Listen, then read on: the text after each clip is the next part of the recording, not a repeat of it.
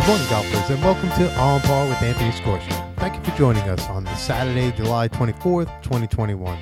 Looking forward to speaking with today's guest, Mike Auerbach. You know, one of the reasons why we love the game of golf is in part because of the people we connect with because of this great game. So I'm excited to connect with Mike, who is not only an accomplished golfer in the Met area for some time now, but he's also a fun follow on Instagram at Putt for Show. But first, we'll be back in 90 seconds. You're listening to On Par with Anthony Scorsia. Pete's Golf. Since 1979, Pete's Golf has been practicing the art of club fitting and has been selected as a top 100 club fitter by Golf Digest magazine. At Pete's Golf, we use the best technology available to create an exceptional fitting experience for every customer that walks into our store. Visit PetesGolf.com or call 516-248-6891. That's 516-248-6891 and get your next set of clubs fit for you. Malvise Equipment Company is the oldest distributor of power equipment on Long Island and has been serving the community for over 100 years. We have 2 locations for your convenience in Riverhead and Hicksville. Malvise Equipment offers a diversified line of quality products for golf, sports, and turf, including Jacobson, Redexon Vertidrain, Smithco, and Turfco. We also carry Mahindra and New Holland tractors and construction equipment. Visit our website at malviseequipment.com or call us at 516-681-7600. Hey everyone, this is Chris Foschel with Mizuno.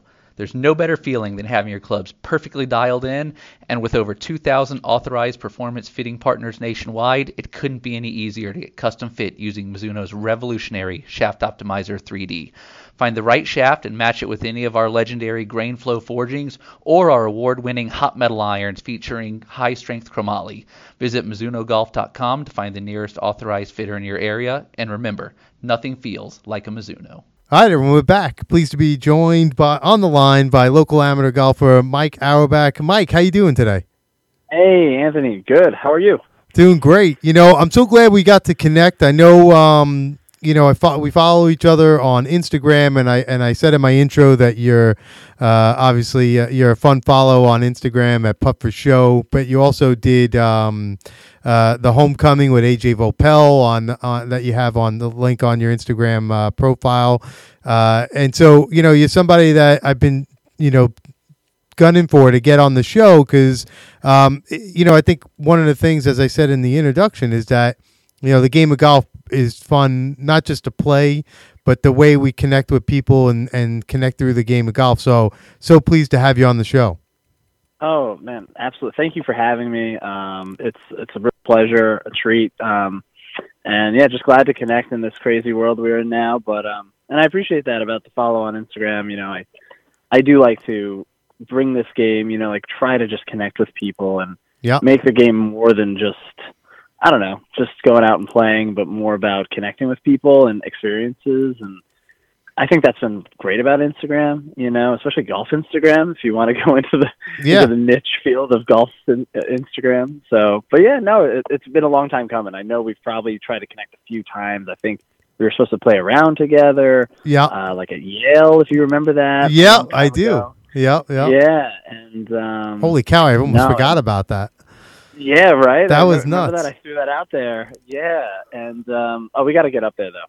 That place is great. Oh, I love it. I love it up there, and it's a shame we couldn't get up there, and they basically locked it down for the year anyway. So it'll have to be. It's been. They almost let it go. I've heard, but I hear it's coming back. The grass is getting cut again. Oh yeah, but they won't let anybody. You can't make tee times unless you're a Connecticut resident. It's like a rule about Connecticut residents, right? Exactly. Yeah, it's on total Connecticut lockdown. We'll get there. Exactly. We'll get there. Yeah, it's so good. So anyway, thanks for having me. Yeah, no, I wanted tell us a little bit about your background in golf, and obviously you're an amateur, you're not a professional, so I know you obviously work for a living. But where does your golf journey begin? Wow, yeah, that's a good one. The journey. I think it really started when I was a kid, and my dad would be going out, without me, and I'm like, "Where are you going, Dad? Where's it going? Go and play golf." Go and play golf, and I was like, "Can I go? Can I go with you? I just want to hang out." Yeah, you want to hang out with your dad, And I was too young, and I didn't know how to play golf back then. That was, 6, 7, 8, 9 years old. And, we take these family trips to Florida, visit my grandparents, and he would go play with my grandpa. And I just, one day, I guess I convinced him to take me to the range, or there was an executive course. There was like a 9-hole executive track in Boca Raton Municipal. Yeah. And they took me out there, and I just wanted to hang out with them. You just want to be with your dad. So that was the start, was a lot of days at that driving range, at that executive course, just messing around. My grandpa trying to show me some stuff, my dad showing me stuff, 10, 11. And then, I started getting serious about it, or trying to play in the age of Tiger Woods. Right, that was, right. Sure. That was it. And he was the guy, the junior golfer, at that age, he's older than me. But, and I asked to keep playing golf, to get golf clubs. And, what did I do? I actually remember I was 12 to 13. I was caddying in Jersey. I'm from Jersey originally. Okay. Livingston, Essex County. Get out of here, really? And, my best friend growing up lives in Livingston right now, actually, as we speak. Yeah. Small world. Oh, wow. Yeah, so that's where I grew up. I was born there. And I caddied at Cedar Hill Country Club. That's it's actually where my high school played, so it was beneficial to caddy there where all the matches were. Yeah. But I saved up one summer, and I bought myself a set of Arnold Palmer graphite irons. I remember, Nice. I remember those. Nice. And just kept going from there. Just watching it on TV. I remember watching Fred Couples. He was a favorite. He was my dad's favorite.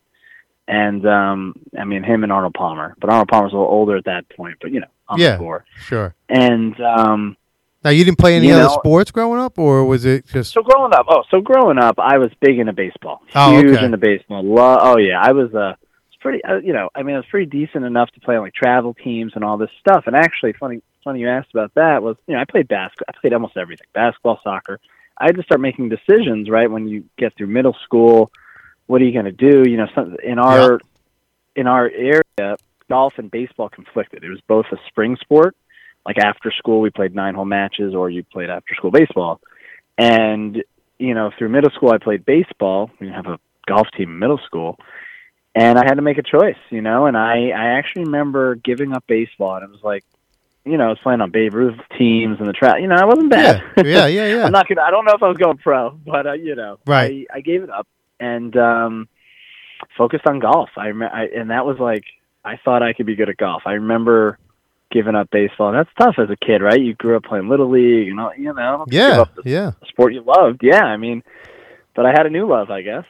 Yeah, well, and it's even, your generation probably maybe saw it a little, the beginning of it, or, the specialization. I'm a little older than you, so I didn't have that. We played sports. You played football, then you played whatever in the winter, then I played lacrosse. Right? Right?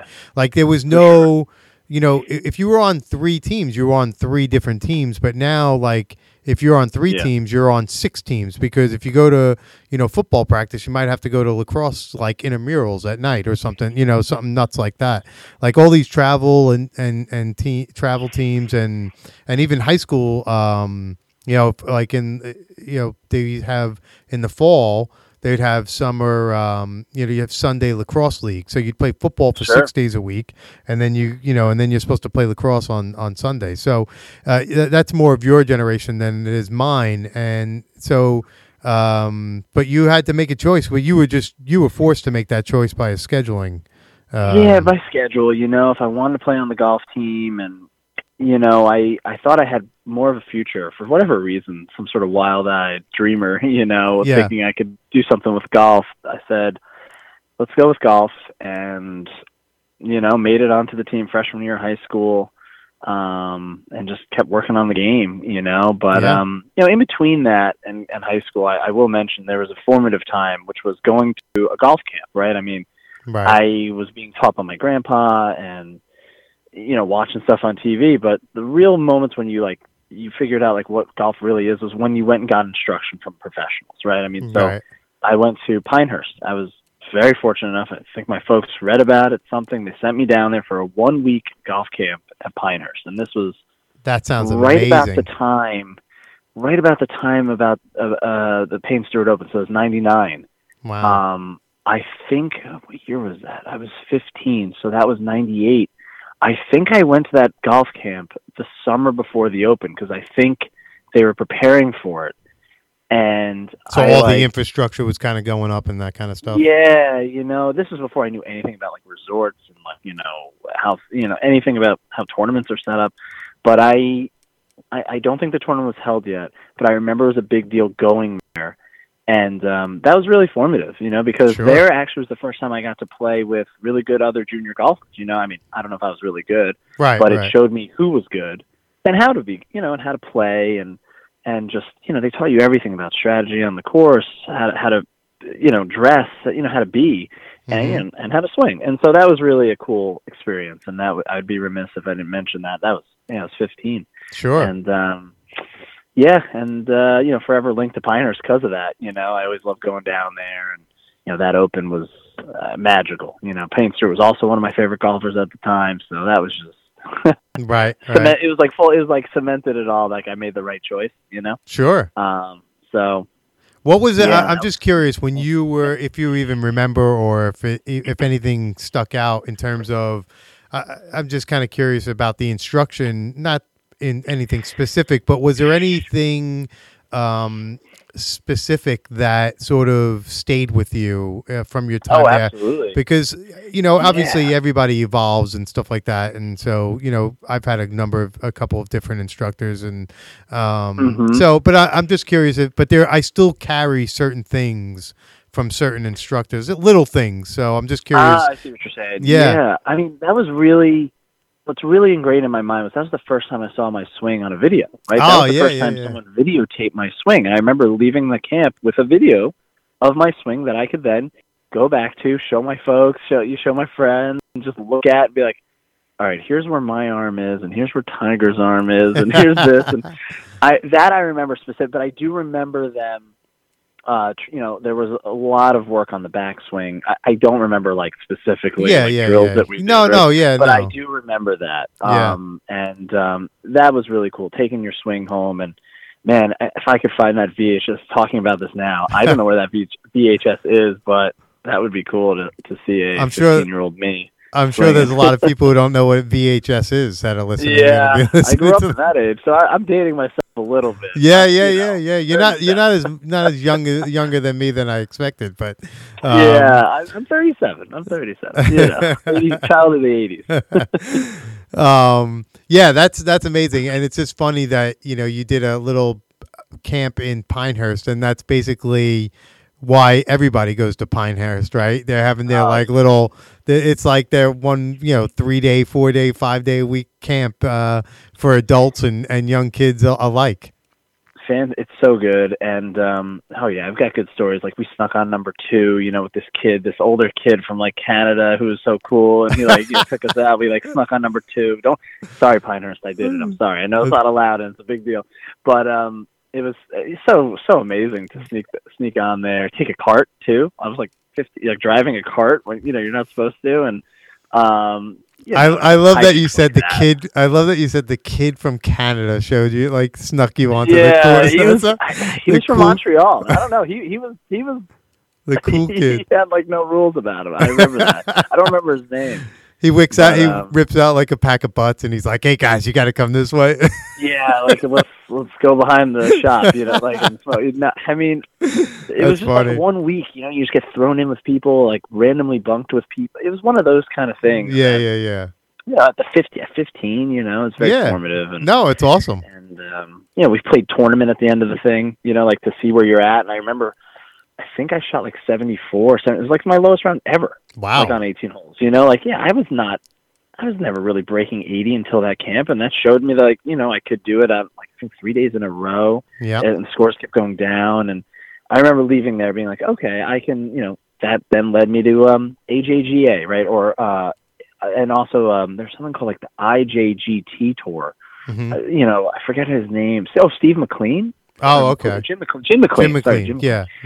had a little tour. And so that led me to those things, right? And then I just kept going on my journey of like trying to be good or compete and seeing where I was. And did you play in college as well, or? So college, I went to George Washington University, Sure. in D.C. Yeah. And I didn't, there's no scholarship, nothing like that. Other schools had like looked at me, but I wanted to go to D.C. and I had to try to play on my way on the team. And I remember there was a one-day tournament, and I think I shot 77. The other guy shot 74, and that was it. And that was really it. They only had one spot, and I did not make my team. I did not play in college. Mm-hmm.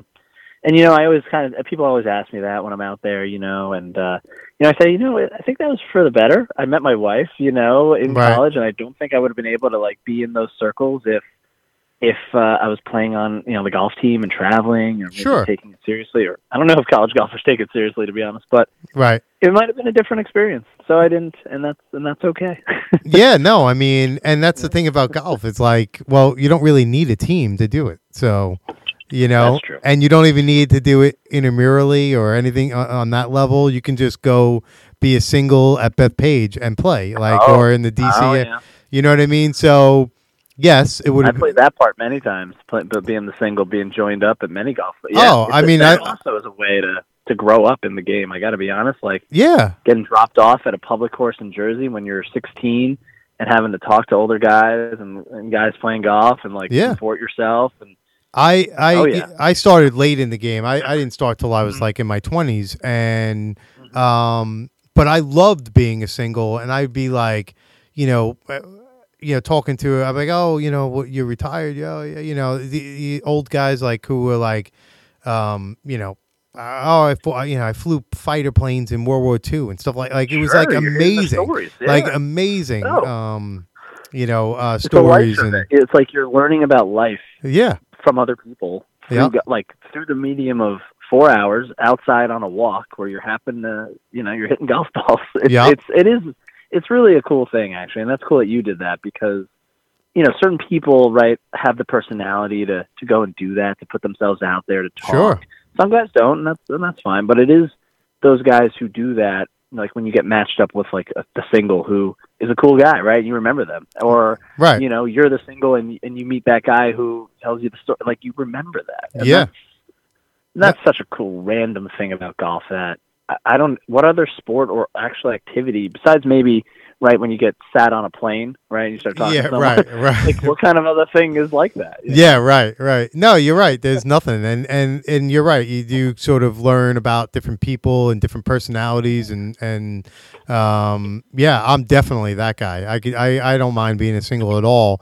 Every once in a while you get a bad group or whatever, but it is what it is. But I mean, I went to Ireland for 10 days and I went by myself. I mean, it was. Wow. I mean. Wow. Yeah, it was crazy. I loved it, but when did you do that? that was God, it's got to be 5 years now. 5 years ago. That's great. Was that a Tom Coyne inspired move, or before Tom Coyne? No, it was something. Yes, it was. Well, Tom was probably the I don't know, the straw that broke the camel's back, maybe, because I had been thinking about taking a trip. I was thinking about, and I was going to go with my dad, who doesn't play, but he was just going to come, and but then he wasn't feeling well, so he kind of had to bail. But the point was, I read Course Coral Ireland, and that's when I said that was that's it, I'm done. So I had been it had been marinating, and then sort of, and so when I read that book, I was like, I just called. I found awesome book. So I found someone to. Oh man, that's exactly. It's what you needed to do after reading that book. Right? Exactly. It's I'm done. I'm done. And I don't know why it was so. The funny thing is that it was Ireland and not Scotland, right? A golfer should think Scotland the home of golf and blah blah blah. But it was it just happened to be. I don't know. It just happened to be Ireland, and I was like, that's it. I'm going. So. And that's Dream of Ireland. and I think about all the people, how many Americans I met, how many other people, all different kinds of people. That's what's great about golf. I mean, it's just awesome. It is those kind of things, to pick up and travel to another country by yourself and play the game and just whatever happens. Yeah. That's what's Yeah. right. It's the unknown. I was doing my own little Tom Coyne thing, I guess, you know. Yeah, love it. Oh, love it. So, you know, I was going through some of your records, man. You've had a really consistent, you know, last 4 or 5 years. You know, you've got, thanks, you know, man. yeah, man, you really You're watching? you've been playing well, you know. I mean, no, seriously, it's been awesome, like, just to see, you know, every year you've got, you know, either a runner-up, top 5, top 3, you know, top 5, top 10. Like, you know, you've had some close ones, and you know, it's got to be fun to play at that level in, you know, on Long Island and in the Med area. You know, such competitive golf. Yeah, I think you used the right term, especially with me. It is fun. You know, you know, when I get out there and, you know, you want to compete, you want to play well, obviously, you know, really to me, it's let's see how good I could be and let's have fun doing it, you know, because as you alluded to, I do have a job, and I do have a family, and just trying to, you know, play your best under the circumstances, you know, whether it's limited practice, no practice, showing up with 5 minutes before your tee time, not getting sleep because your son was up in the middle of the night, whatever it is, you know, you can't control all these factors that, you know, look, the pros can control to a certain extent. Right. And it has been fun. It is fun. I like showing up and just seeing how good it could be. I mean, you just keep knocking on the doors, kind of the mentality I've taken, you know, with some of the misses and the runner-ups and all that. It's just keep showing up, you know, just keep showing up and see what happens. Well, and I think the other part that you're alluding to, though, is you're not just showing up, but you're seeing what happens. You're showing up, seeing what happens, and learning from it, right? There's this sort of constant feedback, and some of it is good, some of it is frustrating because maybe you keep doing, you know, you fall into some old patterns or whatever the case may be, but that to me is the allure of it, right? I mean, I always find, you know, you play and it's like, oh wow, that was fun. Like that really, the 5-yard cut, or, you know, that I've been trying to hit, or the 10-yard cut that I've been trying to get around that one dog leg. I finally, you know, it's finally starting to sort of, what's the word I'm looking for? Sort of sink in, I guess, if you will. Yeah, you know, you nailed it. I mean, when you go on playing these tournaments, or you get to a certain point in golf, or you have a finish, what did you learn from it is now like my mantra a little bit, because whenever you have a disappointment, let's just say it, right? Like you don't win or you miss a cut. I don't want to be frustrated for very long. Maybe, you know, 15 minutes. Really, to be honest, it's not worth your time to stay upset. So what can you do? You can learn. You can say, what happened there? What can I take away from this, you know, bogey on the last hole, or the missed cut because I started that, or, you know, so you try to drill those lessons. And I think over the last few years, I've been better at getting quicker, right? I've been getting quicker to forget faster, right? The bad stuff, and learn faster what I need to improve for the next time. And that's been a very cool, transformation or development, you know, in the game where, right, as you said, you're not just going up and showing up, and, you know, you're actually doing something more than that. You're almost evolving over each year or tournament or situation, and maybe you become a little different golfer. You know, you're not as nervous, or you prepare better, right? That's another big part of golf is preparation, which we could talk about forever. But that is cool. And as we're talking about this, and I get to look back a little, which I don't get to do in the middle of the season. That is something I'm still trying to improve, is keep learning. Like get yourself in the situation. Maybe you get to that result you want. And if you don't, what did you learn? What else? What did you miss? Right? Like maybe I said, I learned this from this experience, but maybe I actually didn't learn everything there was to learn. Maybe I left something out there. So, that's a great thing to be striving for. Yeah, I agree. And it also gives you a little, whether you're competing for, a couple bucks, or if you're competing in an LIGA or MGA event, and whatever the case may be, it also gives you an appreciation for what the pros do too, right? I mean, because $5 pressure for somebody is somebody else's, major or, LIGA, event or whatever. Sure. It just makes you think like, now just extrapolate that when you're playing for $1 million and millions of dollars or history, whatever the case may be. And it just gives you a little bit of a taste of what those guys, how the level of those guys can perform, because you're not going to be able to, you're not going to go to you're not going to go to Madison Square Garden and fill the stadium and you're going to, Mike Auerbach and Anthony Scorcher are going to be shooting around, right? That's not going to happen, but throw at a time of game, right? Right. But right. But you're going to have to, you're going to have to pipe a drive down the middle at the time that you need it, or sink a 10-foot putt when you really, really need it. Like, and to me, that also is part of the fun part of the game. Oh, absolutely. When you do those things, as you just said, like when you need something or it's on the line, right? You have to make this putt to extend the match, for example, and you do it. That is something like it was so cool to do that in that moment, and you're proud of yourself. You actually achieved a goal, right? I mean, golf is, everyone's obsessed with the score, the end result, the win, the loss, but golf is a 4 or 5 hour account of many goals. Did you hit the fairway? Did you make a good swing? Did you come to the tee with a good mindset? It's like you could step that all the way back. And, I said about preparing. It's like, well, you're going to go out there and expect this from yourself, but did you put in the practice? Did you roll the 5-footers until your hands bled, kind of thing? Yeah, sure. You can go all the way back. And if you can put those little checks next to those things that you want to achieve, you've achieved so much before you even got to the golf course, right? So I totally agree.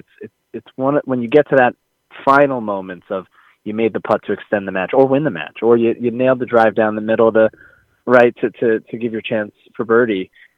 You've made it. You've already, you've kind of already achieved so much. And sometimes, you just have one more to go, and that's what keeps bringing you back, right? So it's like, sure. You got to keep going until you get it. So that's also what's great about golf. It's just you can always improve in any aspect, from preparation to execution to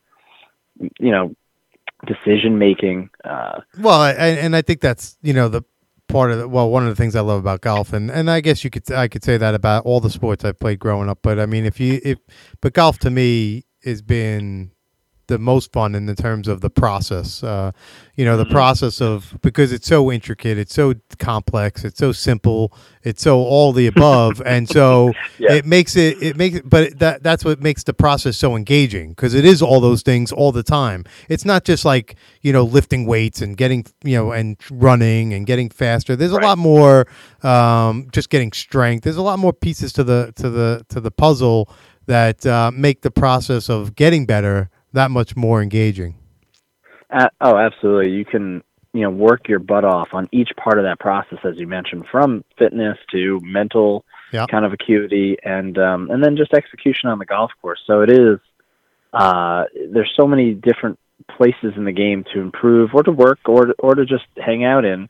And then, and then you just kind of flipped it and said, and it's also so simple where, you could just wake up one day, like literally roll out of bed and go play a great round. I mean, it is possible, and that's what's just maddening and brilliant about it all. Exactly. At the same time, and somewhere in between all that, is the game, is fun, is challenging, is maddening. It's all the above. It's out there. It really is.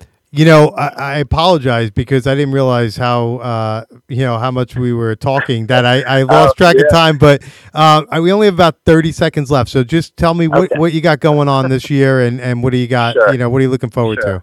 I'll have to come back for the sequel. I'll be glad to. You're more than welcome. So we're right in the middle of the year, so looking forward to the second half of the 20 season. We have the Mid-Am stuff that'll come up in the fall. So Long Island Mid-Am.